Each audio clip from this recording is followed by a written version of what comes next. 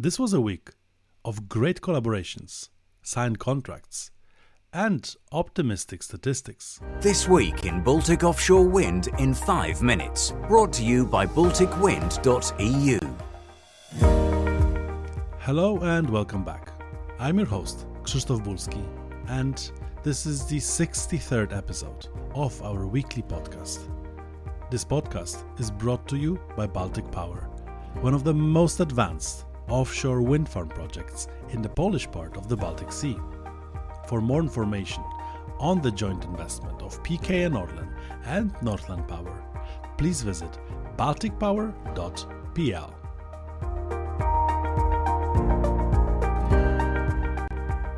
Before we get into the top news of the past week, I'd like to remind you that we just published our newest country report on Poland, covering the most recent developments. And also in this report, we continue to present best practices of the most developed markets. This time, we take a closer look at the Dutch experience. To learn more, please check out the balticwind.eu country report for Poland, available on our page.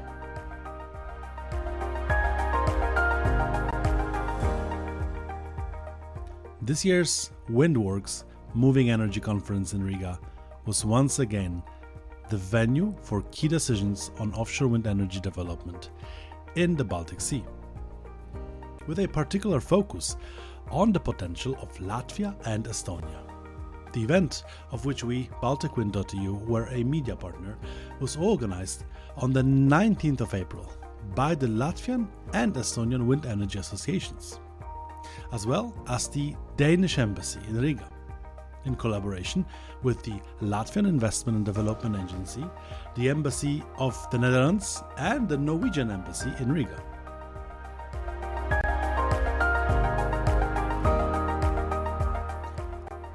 The Lithuanian electricity transmission system operated completely independently for the first time last Saturday.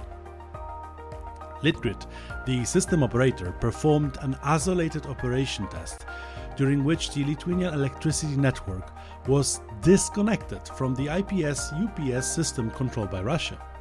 The isolated operation test is one of the most important steps in preparing for the synchronization of the electrical system with continental Europe.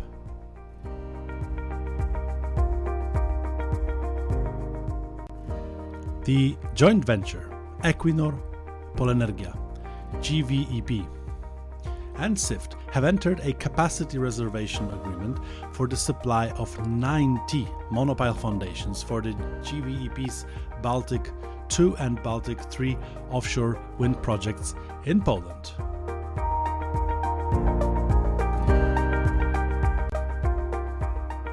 Europe has placed offshore wind at the heart of its energy transition. Governments across Europe have pledged 150 gigawatts by 2030. And by 2050, Europe's seas will have as much as 450 gigawatts of wind farms. But delivering this also requires major investments in grid infrastructure. Follow the debate on balticwind.eu for more.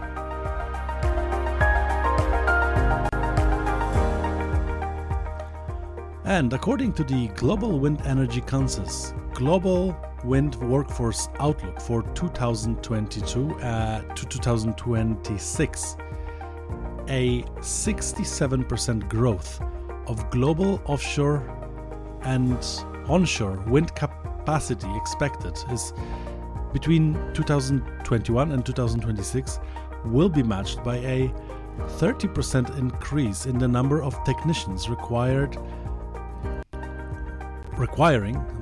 wind industry training in order to build and maintain the growing fleet.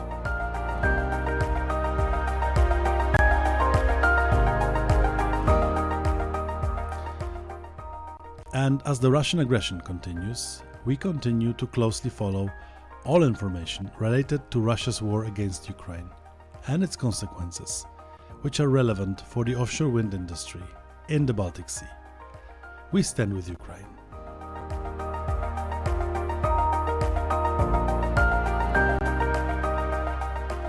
Thank you for tuning in. We'll be back next week with more updates and information about the offshore wind industry in the Baltic Sea. Don't forget to follow us to stay updated on the latest episodes, and don't hesitate to reach out to us if you have any questions or comments. Thank you for listening.